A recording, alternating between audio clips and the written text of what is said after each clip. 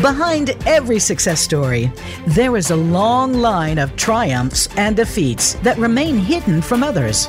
These stories get condensed into journeys that minimize the struggle and wrap up with a happy ending.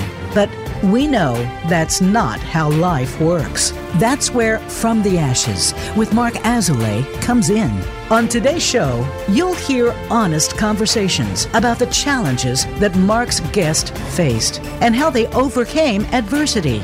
Now, here is your host, Mark Azoulay.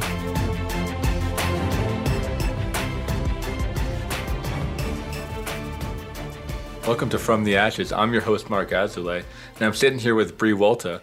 So, Bre, I like to start by talk about where we met. I think I met you at like a Coppola meeting, or at one of your therapist socials that you've done for North Star Transitions. Likely, yeah. I don't remember the exact moment, but that sounds about right. One of those, yeah. In the Boulder community, Bre is like a huge connector. She works for a inpatient treatment, well, not inpatient, IOP treatment center. And it's just like, I feel like you know everybody, I make friends pretty easily. Yeah. And been in the field for, like 6 or 7 years now. Yeah, I'm excited to talk to you about this topic because, you said you're going through something intense right now, and you've also talked about a spiritual journey. And our listeners have been clamoring to hear more topics on spirituality and on kind of like esoteric, occult things. So I think it's going to be a great fit for the show. But let's start with your From the Ashes story. A story where, you failed, you got kicked down, you got knocked down, and you had to come back up stronger. What would you like to share with our listeners today? Yeah, I've been thinking about, because it's not like kind of one specific situation. And it's more of kind of been the struggle, right? Over like a period of time when I, from the childhood where a lot of our stuff kind of starts, into understanding what that was and moving through. And it's really been sort of a struggle with control that I'm able to see now, but wasn't able to sort of piece together as it was happening. But I'm in recovery from an eating disorder, and a big piece of, sort of the impetus of that was trying to have control over something. And that's sort of how it manifested, where it was total focus on trying to change and control what I felt like I could, when a lot of things in my world felt very chaotic. So just growing up sort of in my family system, I grew up with parents who were amazing and wonderful and wanted, the best for us and wanted us to be a family unit, and struggled in their relationship. And so they were together and, on again, off again, like 6 or 7 times throughout my childhood, adolescence, and into some college years. And sort of in my adolescent years onward, I also, experienced addiction in my family as well. And so it was sort of a chaotic environment. It was something that I didn't really know differently, and didn't really understand how the chaos was affecting me and how I was, internalizing my safety, my need for sort of numbing my own emotions to take care of other things. And really at the fault of, nobody, I just sort of assumed this role of caretaker. And a lot of my codependence started at a pretty young age, feeling like everyone's problems were my problems and having to take care of people, and sort of really losing touch with myself is what it was. It was a period of years where I was pretty numb to my emotions or my needs, and like really without ever being told that nobody ever told me there wasn't space for me or space for my needs or wants or emotions, but I just intuited that there was always so much going on between either my parents or my mom went through a variety of health issues throughout the years as well, and with the addiction, and it was just a lot everyone was handling. So I was like, oh, well, I'll just be here in the background. Like I'm not, don't have sort of the same, you don't have to take care of me in the way that everybody else needed. So I didn't really, like, growing up I didn't really branch out. I didn't really have like a rebellious stage of life. I was pretty reserved and pretty, like, honestly afraid of of anything I couldn't expect or control.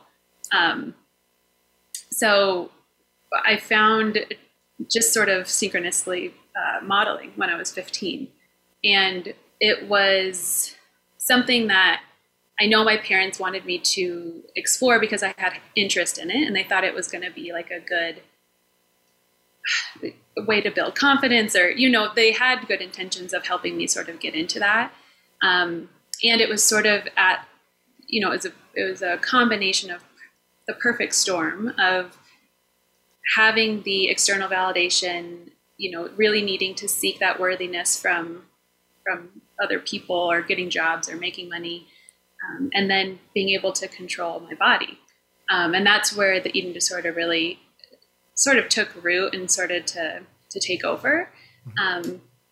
Because I hadn't realized, I guess, before this job, right, of needing to be a certain size or look a certain way, that was something that was important or valued in a way that could it was like my entire self-esteem was wrapped in, like, getting a job, right?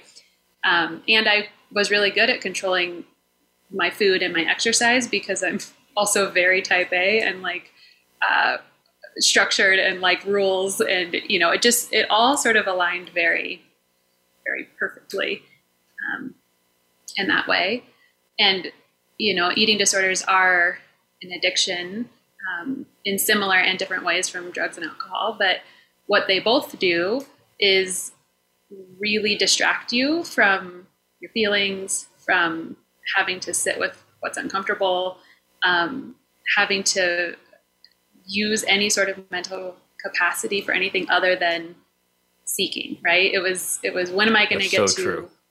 Yeah, it's so much energy. Like, I think about it now and I'm like, I don't know how I graduated college. And I got really good grades through college too. And I'm like, not only from a physiological level of, like, my brain wasn't probably being fed well, but just the amount of time it took to plan meals or plan, like, outings around the meal or plan the 4 hours of exercise I needed to do or whatever it was was like, it was so much distraction. And I was in such denial of anything. I think because I started modeling at a younger age, I spent a good period of time around other women who were doing the same thing.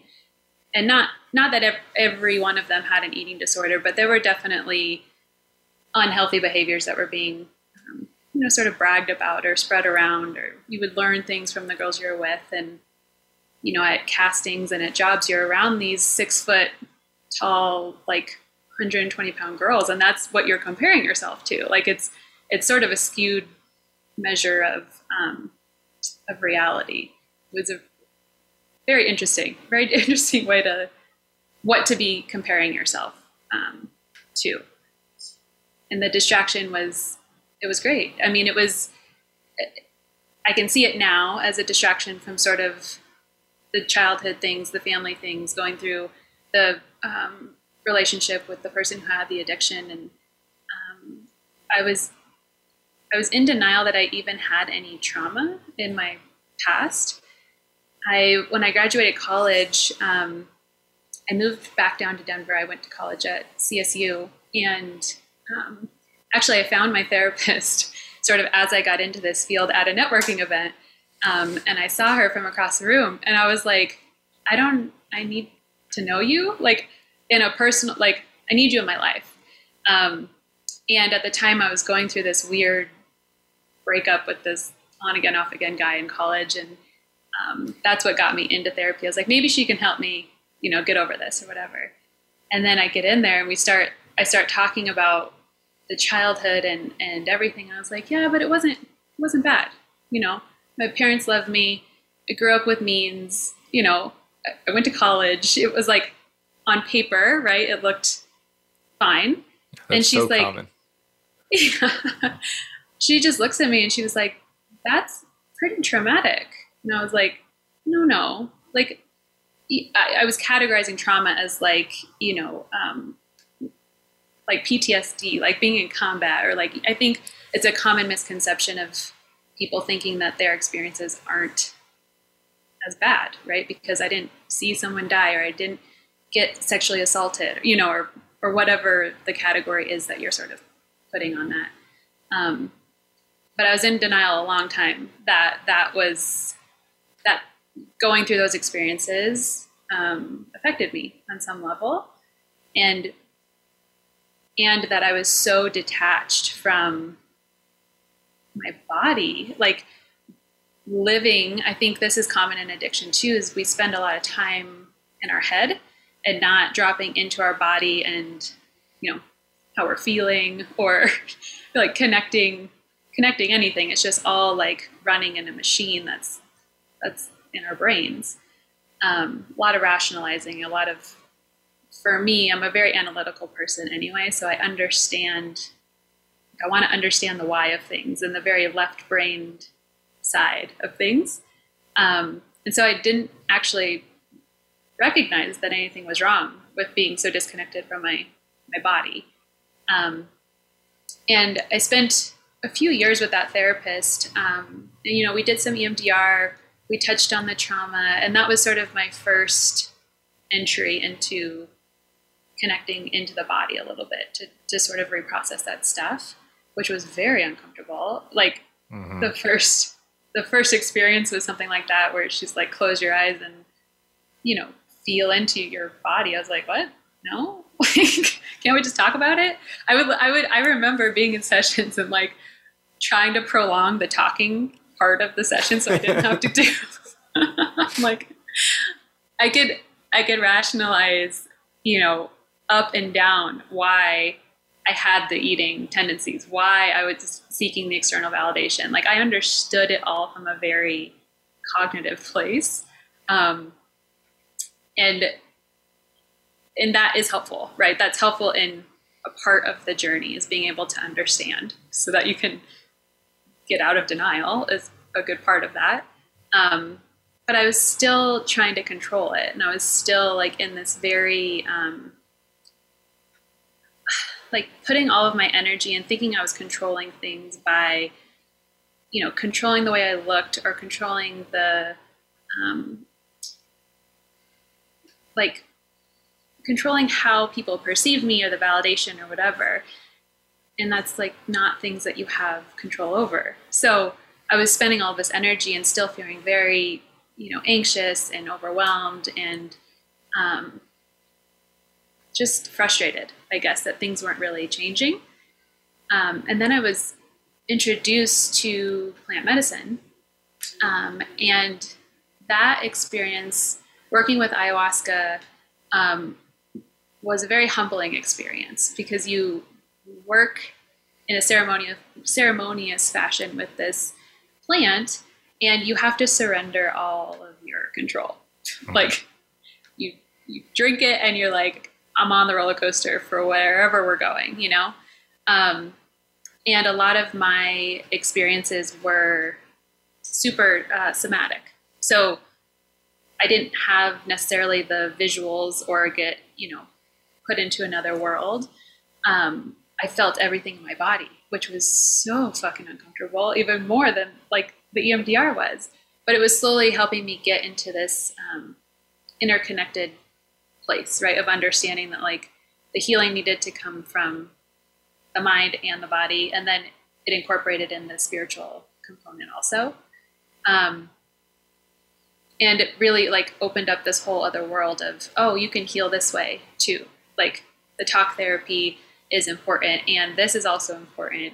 And like, it's sort of a multi-dimensional realm of understanding those things.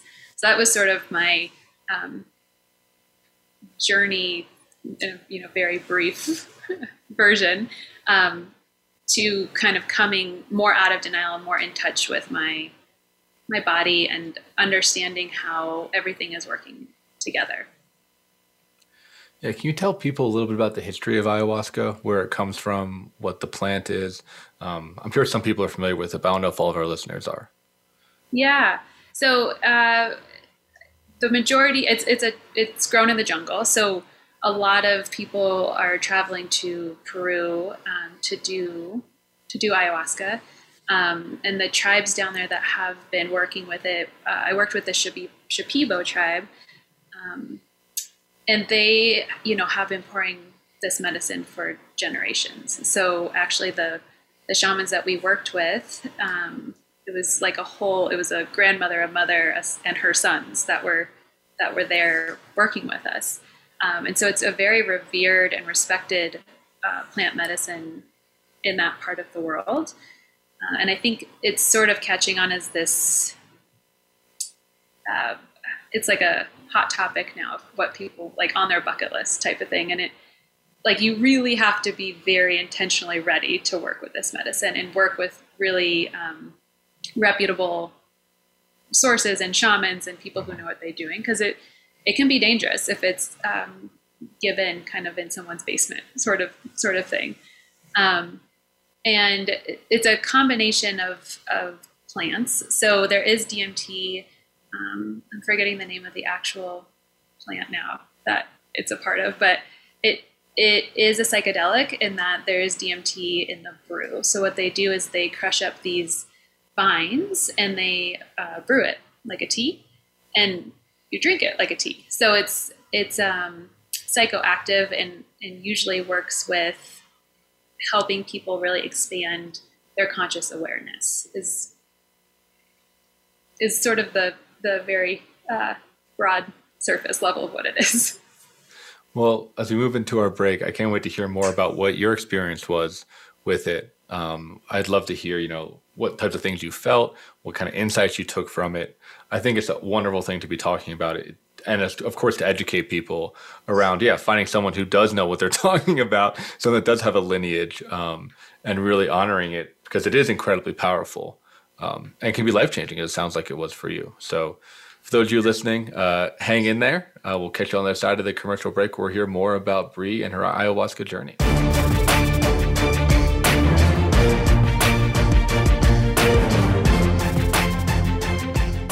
Think you've seen everything there is to see in online television? Let us surprise you. Visit voiceamerica.tv today for sports, health, business, and more on demand 24/7. In Mark's work with high performers and business owners, it is becoming increasingly clear to him that their biggest obstacle to success is themselves. They are experts in their field, but are dragged down by their anxiety, poor time management, inability to focus, or self-sabotage. His role is to help you overcome these emotional and organizational issues so that you can truly excel in your business and your personal life. One of the most common hurdles that he sees is perfectionism, a crippling anxiety around performance. It's a fear of not being good enough, being publicly embarrassed, or of disappointing others. These fears paralyze brilliant people and bring them to their knees. This course will help you to break free from this mental prison and have more agency in your world. In this online course, we will break down the prison of perfectionism so that you can break out of it. For more information and to sign up, visit mark-azulay.teachable.com. That's Mark, MARC-azulay, AZOULAY.teachable.com.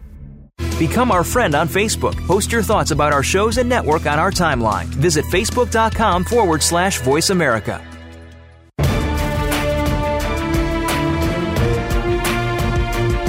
You are listening to From the Ashes with Mark Azulay.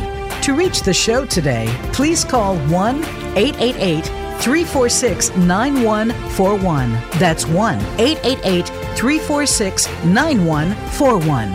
Or send an email to podcast@mark-azulay.com.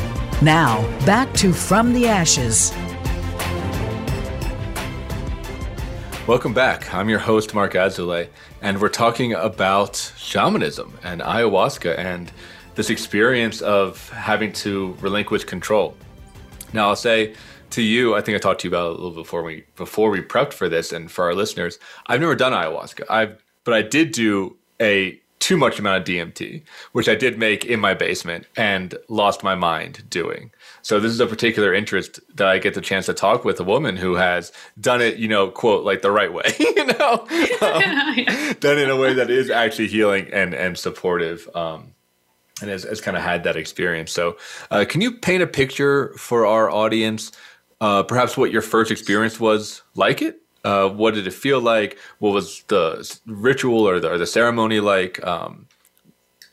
Yeah. Tell us about that. Yeah.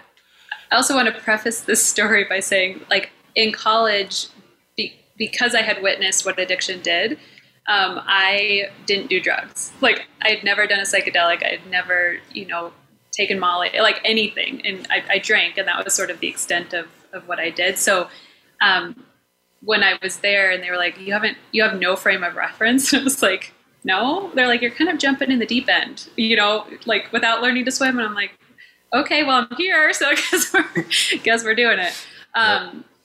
So they sort of talk about it as like a grand experience, right? That it's you're committing to something pretty intentionally when you sign up to do that. So you can imagine me having no frame of reference, and Google searching is a bad idea for anybody looking to do ayahuasca. Just don't do it, because you're going to find the worst experiences, or you're going to find the best experiences and then have expectations, and both of them are not serving you. So I went in, of course, with a little bit of fear and some expectations of like wanting these grand visuals, right? Like, this is going to be fun. Like, I'm going to see some pretty stuff and, maybe work on some trauma or whatever, but it's going to be, I don't know. I think I underestimated sort of what it was going to feel like. And letting go of control was already really hard. So this was the very beginning sort of I had done some therapy around it, but it was still something that I wasn't really ready to let go of. And so you are in a ceremony we had, I want to say there was like 5 shamans. It was a family, it was a whole lineage that were pouring for us. And I was in a group of probably about 10, and we were in a circle kind of on, comfortable mats and pillows and stuff. And it's really a very internal experience. So you go up and they pray into the medicine, you set your intention, and you drink it, which the first time tastes okay. It's not pleasant, but as you consecutively drink the nights that you're there, it tastes worse and worse. It's a very weird sort of phenomenon. So you drink the medicine, and then you go and sit on your mat, and you really you put on your eye mask and you lay down. Like, you're not interacting with people. You're not trying to walk about the jungle or anything. There's usually 1 or 2 facilitators that are not drinking as much medicine. So they may take like a working dose is what they call it. And those people help you get to the bathroom if you need to go to the bathroom, or it is a purgative medicine. So most people will vomit or have diarrhea. Like, it helps you cleanse. And so the helpers also come around and help change out buckets. so you that have you're a bucket not right there. Yeah.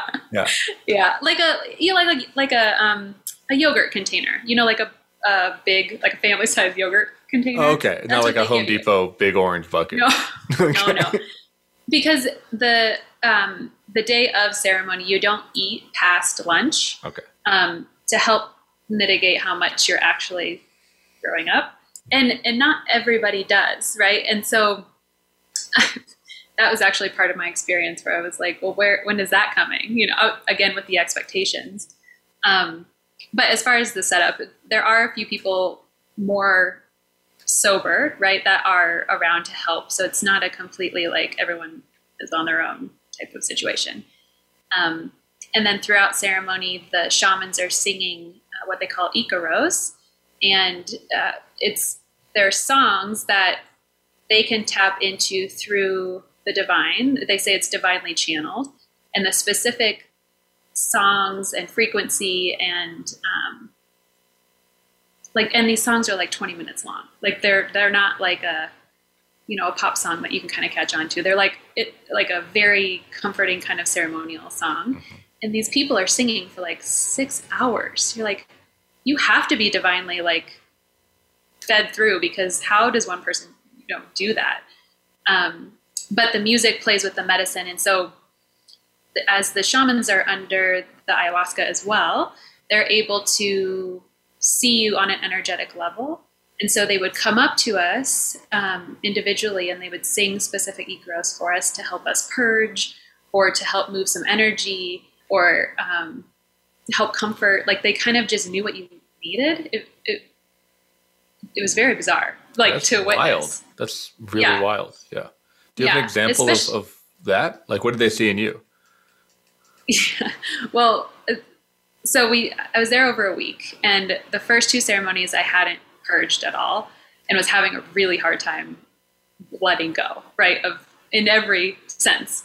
And so the 3rd ceremony, the shaman was working with me individually and was singing to me, and I felt it get, like I had been nauseous, but just nothing ever sort of actualized. And the best way I can describe it is the song felt like he had stuck his hand like into my body and pulled it out of me. Like it was such a felt sense of that happening. And then what I actually purged felt like it was just like black tar. Like everything was so real feeling, even though consciously I knew that wasn't probably what it was, but it wasn't until like he was singing to me. And then as he was singing, it was happening, faster and faster. And then afterwards it was like my entire body was vibrating so intensely that I couldn't feel it. Like I literally felt like bodiless, like I was floating there. And like, I remember looking down at my hands and seeing them being like really bright white and like really long fingers. And I was like, oh my God, like I'm an energetic being. Like, and just that understanding, right, of how we are all energy, and we forget that because we're in this super dense plane. But before I was able, like the first 2 ceremonies that I had, it was very somatic. So what happens for me is I was laying there for the first time just waiting. You're just sort of, it takes like 30, 45 minutes for the medicine to kick in. So you're kind of just laying there like anticipating what's going to happen. And then you start to hear people purging, or you start to hear them crying or having some sort of experience. And I was still laying there like, what the fuck? Like nothing's happening to me, and getting into this whole victim story and this whole like familiar narrative. And then I start to feel my shoulders moving. Like the best way to describe it is it felt like I was a puppet, and that somebody was above me moving my shoulders and my arms without my like consent. Ooh, as another control freak, that would freak me out. Yeah. Which it's creepy. And I remember thinking that in the moment, I'm like, well, this is ironic. Like, and not, right? It's exactly what I needed to feel. Like, you're not actually in control of anything,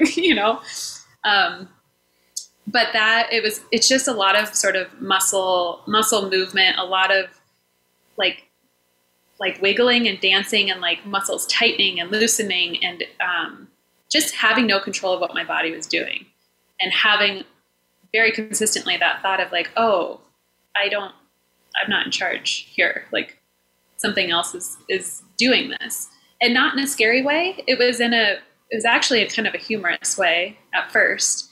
And then some of the clenching and the moving, like a muscle would tighten for like 30 seconds, like pretty painfully. And then it would release. And then I would cry, or I would like laugh, or like some sort of other release would happen. A lot of yawning. They talk about yawning and burping is also a purgative. So sometimes people, if you're not actually vomiting, you're just like yawning to the point where your jaw hurts because it's open so much. And like you're trying to yawn so hard that you can't actually get in like the satisfying amount of breath that you want in that moment. But it's all some sort of release, right?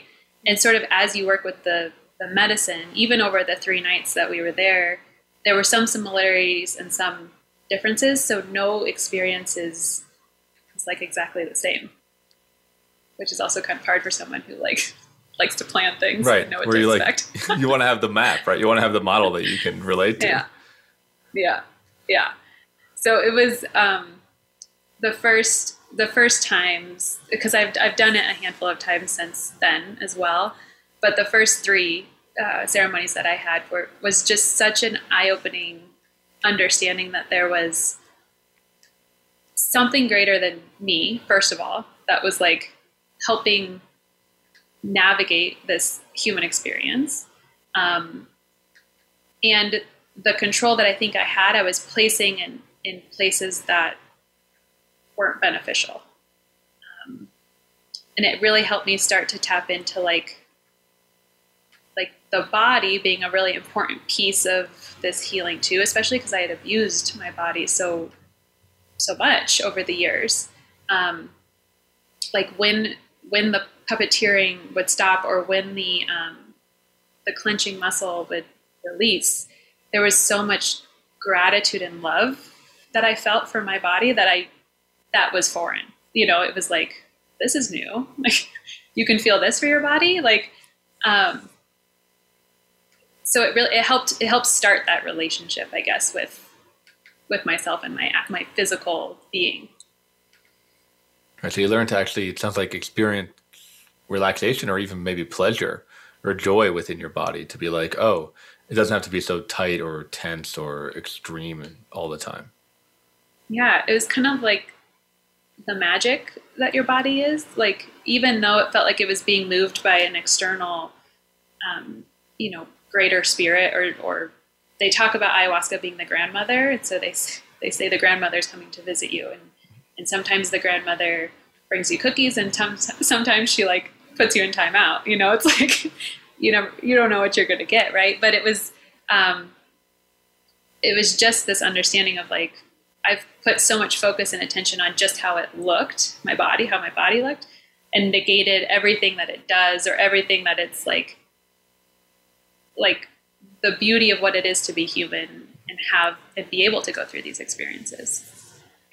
Yeah, that's so, I'm feeling kind of envious as you're talking. So like my experience with DMT was such the opposite. And I wasn't doing ayahuasca. So I was doing like the like intense, refined, like more drug form of it, right? That I literally made in my basement, right? Yeah. From a recipe that I got on the internet, just like manufacturing everything you should not do. Yeah, I did everything you should not do, right? Like manufacturing it with like this equipment we stole from like the chem lab of the college I went to. Like we like literally did Breaking Bad. I watched Breaking Bad and I was like, yeah, I could probably do that. Right? And my experience, I mean, it was all visual, but it was like confusing. Like I would be like having a lucid dream. In the real world, I was just like passed out and like drooling a lot of the time. Sometimes I would puke like on myself. There was definitely that.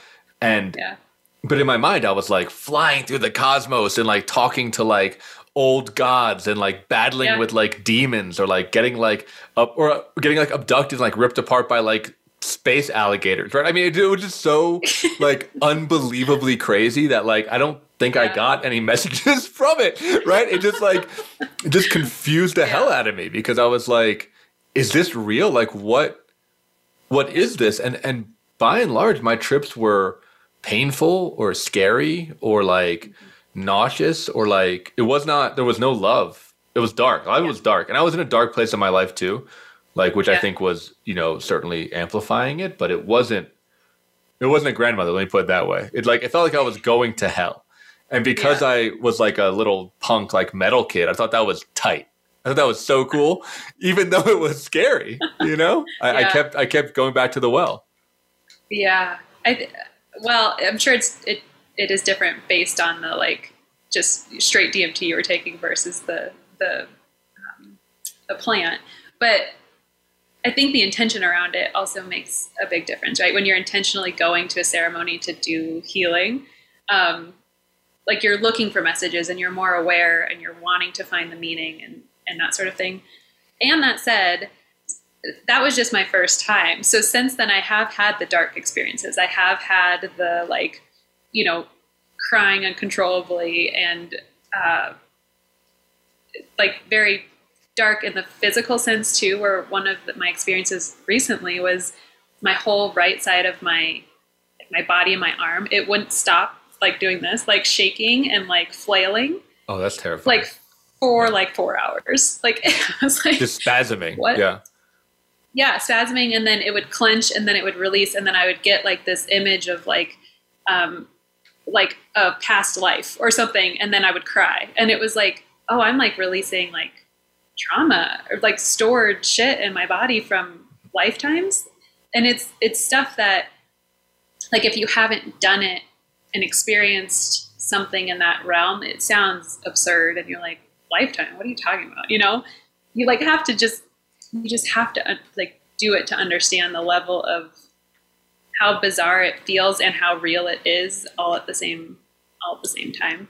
But yeah, it's not always you know, butterflies and lovey-dovey feeling. It's often more of it's a very dark feminine medicine. It's a very like, we're going into the shadows for 6 hours, like get ready type right. of.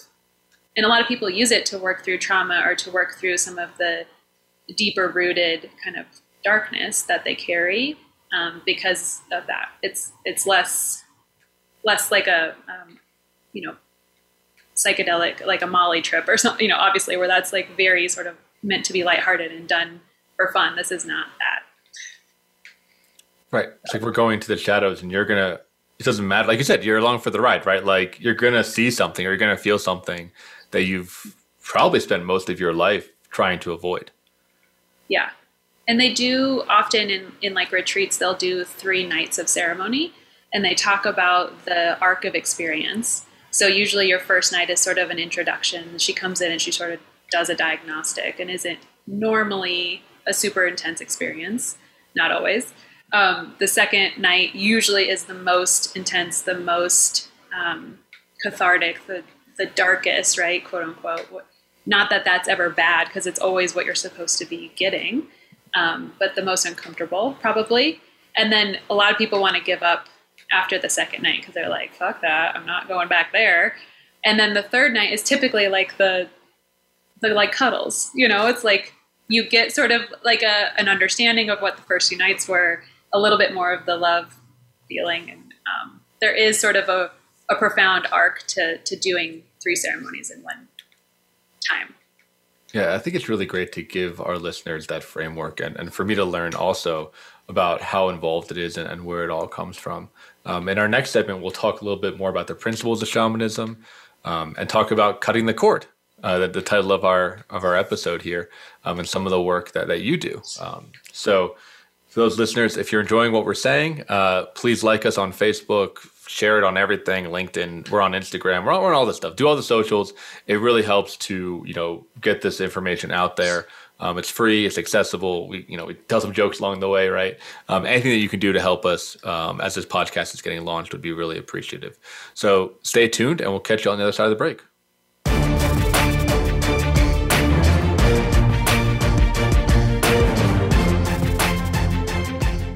Think you've seen everything there is to see in online television? Let us surprise you. Visit voiceamerica.tv today for sports, health, business, and more on demand 24/7. In Mark's work with high performers and business owners, it is becoming increasingly clear to him that their biggest obstacle to success is themselves. They are experts in their field, but are dragged down by their anxiety, poor time management, inability to focus, or self-sabotage. His role is to help you overcome these emotional and organizational issues so that you can truly excel in your business and your personal life. One of the most common hurdles that he sees is perfectionism, a crippling anxiety around performance. It's a fear of not being good enough, being publicly embarrassed, or of disappointing others. These fears paralyze brilliant people and bring them to their knees. This course will help you to break free from this mental prison and have more agency in your world. In this online course, we will break down the prison of perfectionism so that you can break out of it. For more information and to sign up, visit mark-azulay.teachable.com. That's Mark, MARC-azulay, AZOULAY.teachable.com. Become our friend on Facebook. Post your thoughts about our shows and network on our timeline. Visit facebook.com/Voice America.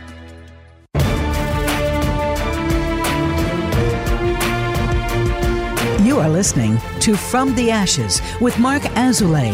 To reach the show today, please call 1-888-346-9141. That's 1-888-346-9141. Or send an email to podcast@mark-azulay.com. Now, back to From the Ashes. Welcome back. I'm your host, Mark Azulay, and we're talking about plant medicine, ayahuasca, reaching the spirit realm, shamanism, a lot of really interesting topics here. Bre, I would love to learn more about cutting the cord, about some of the ceremony that you do, how you've integrated these experiences into your professional work. Tell listeners about that. Yeah. So through plant medicine, it really sort of opened my eyes to a type of spirituality, right? Like growing up, I just remember going to church and falling asleep, and it was like, oh, we have to, like, it wasn't something that ever resonated in the Western sense of going to church, right? And so I had been missing for such a period of my life, this like connectedness to something greater than myself, or any sort of practices or rituals or anything that sort of like kept you sane, and knowing that you didn't have to control everything. Like there was a higher power. And so the working with ayahuasca and sort of getting more into that realm of things, opened me up to being open, I guess, to taking a course on shamanism and sort of what is this spiritual practice? Because I knew what a shaman was, because the shamans were the ones who were pouring the medicine, right? But shamanism is a spirit. It's one of the oldest forms of spirituality. And actually it's found across the world in different tribes and different continents. Like it can be seen as sort of the roots of a lot of our modern day spiritual practices. And so really at the basis of what shamanism is it's understanding and appreciating that everything has consciousness and everything has medicine in it. So nature, like the tree that you see at the morning, like the flower, the bee that flies by, the spider that walks across your floor, like all of them are bringing a message or bringing some sort of, they call it medicine. Like what is this medicine that I need? Why am I seeing the spider today? Why didn't I see it yesterday? And instead of being afraid of the spider, seeing it as like, oh, this is a divine feminine message. It's a message of creativity and abundance, and things are coming to me, right? Like spiders weave their web and sort of like just wait for their food to come, their nourishment to come. And so they have, I think animal spirits or spirit animals, if people are more familiar with, of like, when you see a eagle or you see a deer, like what does that mean? Like that comes from shamanism. There's consciousness and meaning in everything. And when you look at the world through that lens, it helps you make meaning of your experiences, right? Like the reason I'm going through this crazy work situation, or this coworker that I can't stand, like it's teaching me something. There's got to be medicine in the experience. And when we can make meaning out of hard experiences, it helps us not fall into the victimhood of it, right? And it helps us to be able to use that for growth instead of a reason to stay stuck.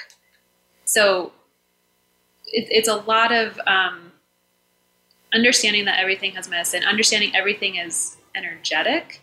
So, we're like 99% energy and 1% matter. We just live in a very dense reality. So we confuse that.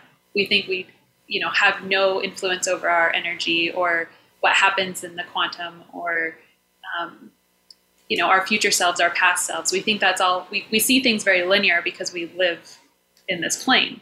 But seeing that everything has energy and that energy has the potential to impact your physical experience, depending on how you're using it, right? So if you can tap in and sort of move your energy, move your blockages, they talk about blockages in the body being sort of how we forget that we're already whole, healed, and complete. And that when we can move those blockages or that energy through energy work or guided visualizations or intentional focus, then we remember. So it's this period of like forgetting and falling asleep and remembering and waking up. And so as I was going through this shaman course, I had this name come to mind that was lucid living. And I was like, oh, if we could just live lucidly, then we would be aware that we're living and have more impact on our physical because we'd be tapped into the energetic, right? When you have like a lucid dream and you're dreaming and you can change the dream. I was like, why are we not living that way? And so that name came in, and again, like working with shamanism and seeing everything as a sign or synchronicity or having some sort of meeting, I was like, oh, that needs to be the name of my business. Like I need to create a business. Like no intention of doing that when I was taking this shamanism course. I was like, this sounds fun. It was right at the start of COVID. So I was like, I could learn some techniques to help myself. And one of my would be helpful. Yeah. One of my, she's so many things, but spirit teacher, dear friend, badass human. I respect and admire her in so many ways. She was the one that was leading the course. And I was like, yeah, I get to hang out with you and a bunch of other cool women. Like, let's do this. And so that's sort of how I got into the course. And then there were a few of us from the course that asked her, because she's also a shamanic practitioner. She's created a business. She does remote healings virtually. So she's done it. And we're like, well, how do we do what you did? And so she then put together another course of how to create a business doing that. And so we took that. And in the matter of a year, I had created this whole business around how I could help and be of support to people who wanted to clear energy or change their narrative or cut the cords is what it has sort of turned into. So through working with clients, and I have like a 12-week program, and I have other programs where I was working where cord cutting would come in to play on what we were doing. And the feedback that I was getting was like, oh, the cord cutting was one of my favorite sessions. I felt really empowered. I felt like a total detachment. I was able to finally release the pattern or the person or whatever that has been really toxic in my life. I was like, oh, well, I should just do the cord cutting ceremonies as its own offering. So it sort of evolved, a little bit from what the business started out to be. But what I do right now that's bringing me a lot of joy is these cord cutting ceremonies.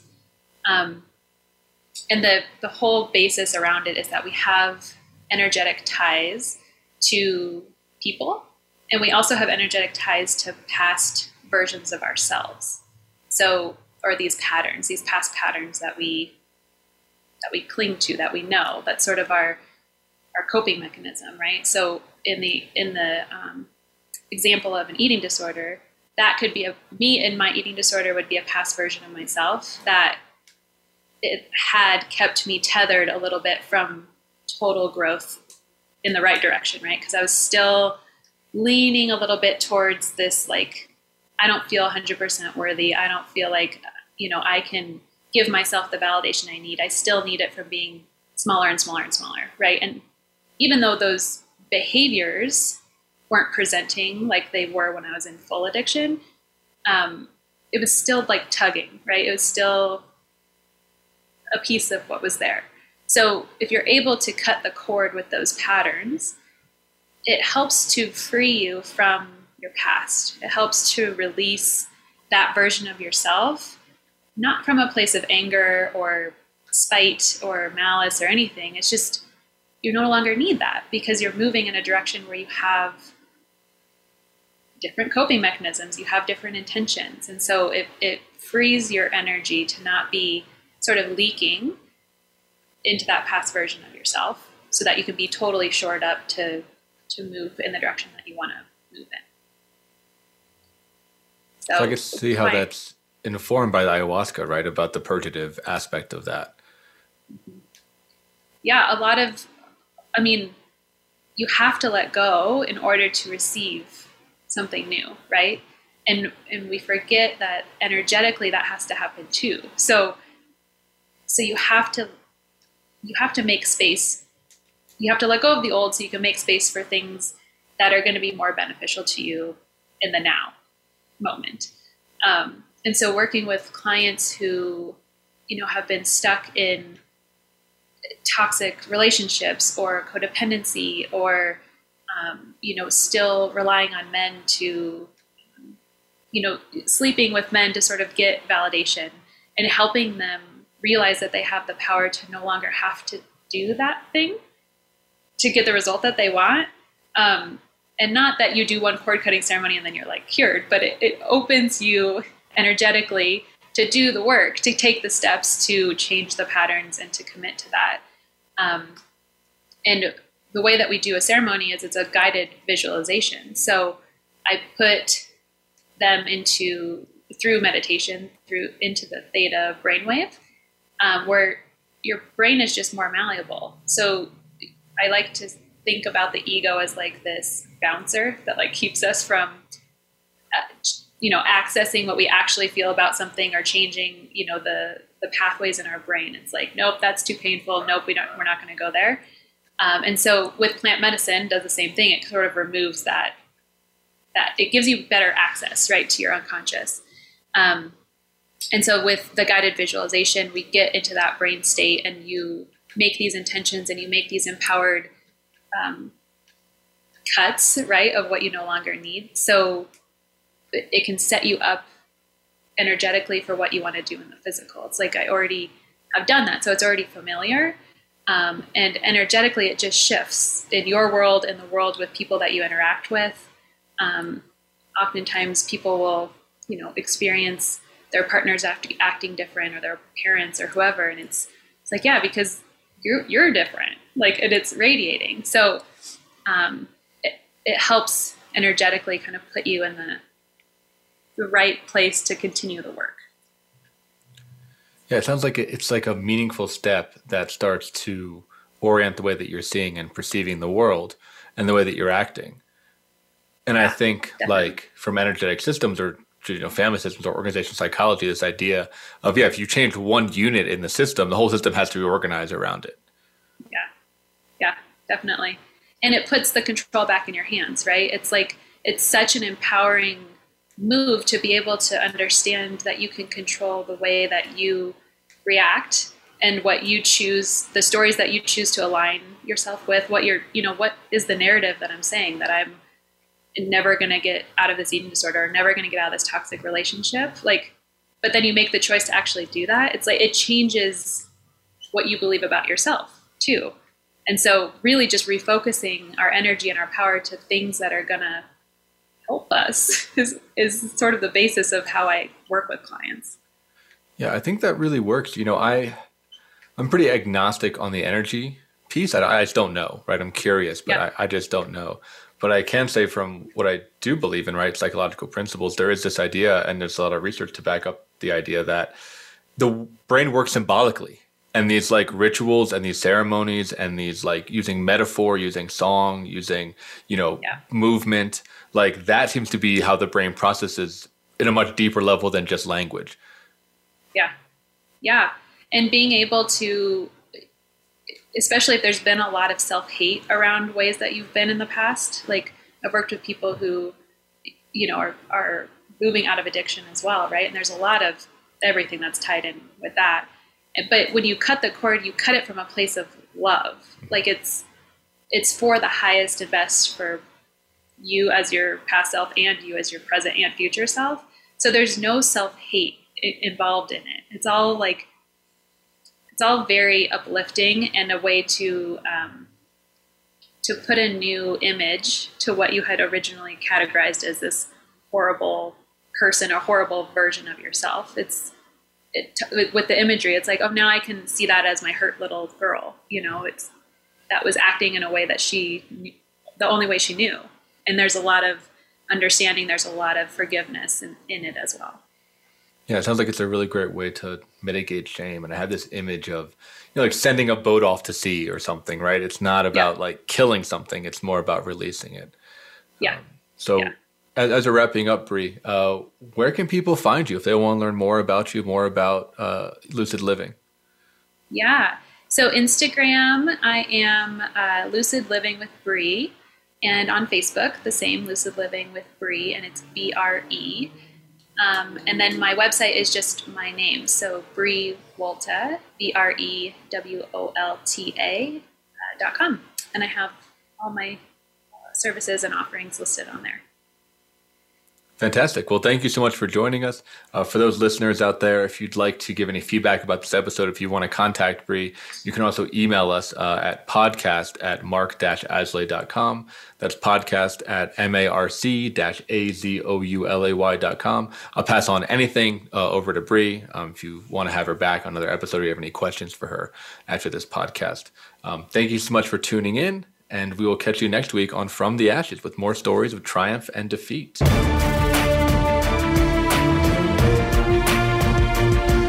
Thank you for joining host Marc Azoulay on From the Ashes. Be sure to tune in again live next Friday at 2 p.m. Eastern Time and 11 a.m. Pacific Time on the Voice America Empowerment Channel, or subscribe on your favorite podcast platform. Meet triumph and defeat and treat those two imposters the same.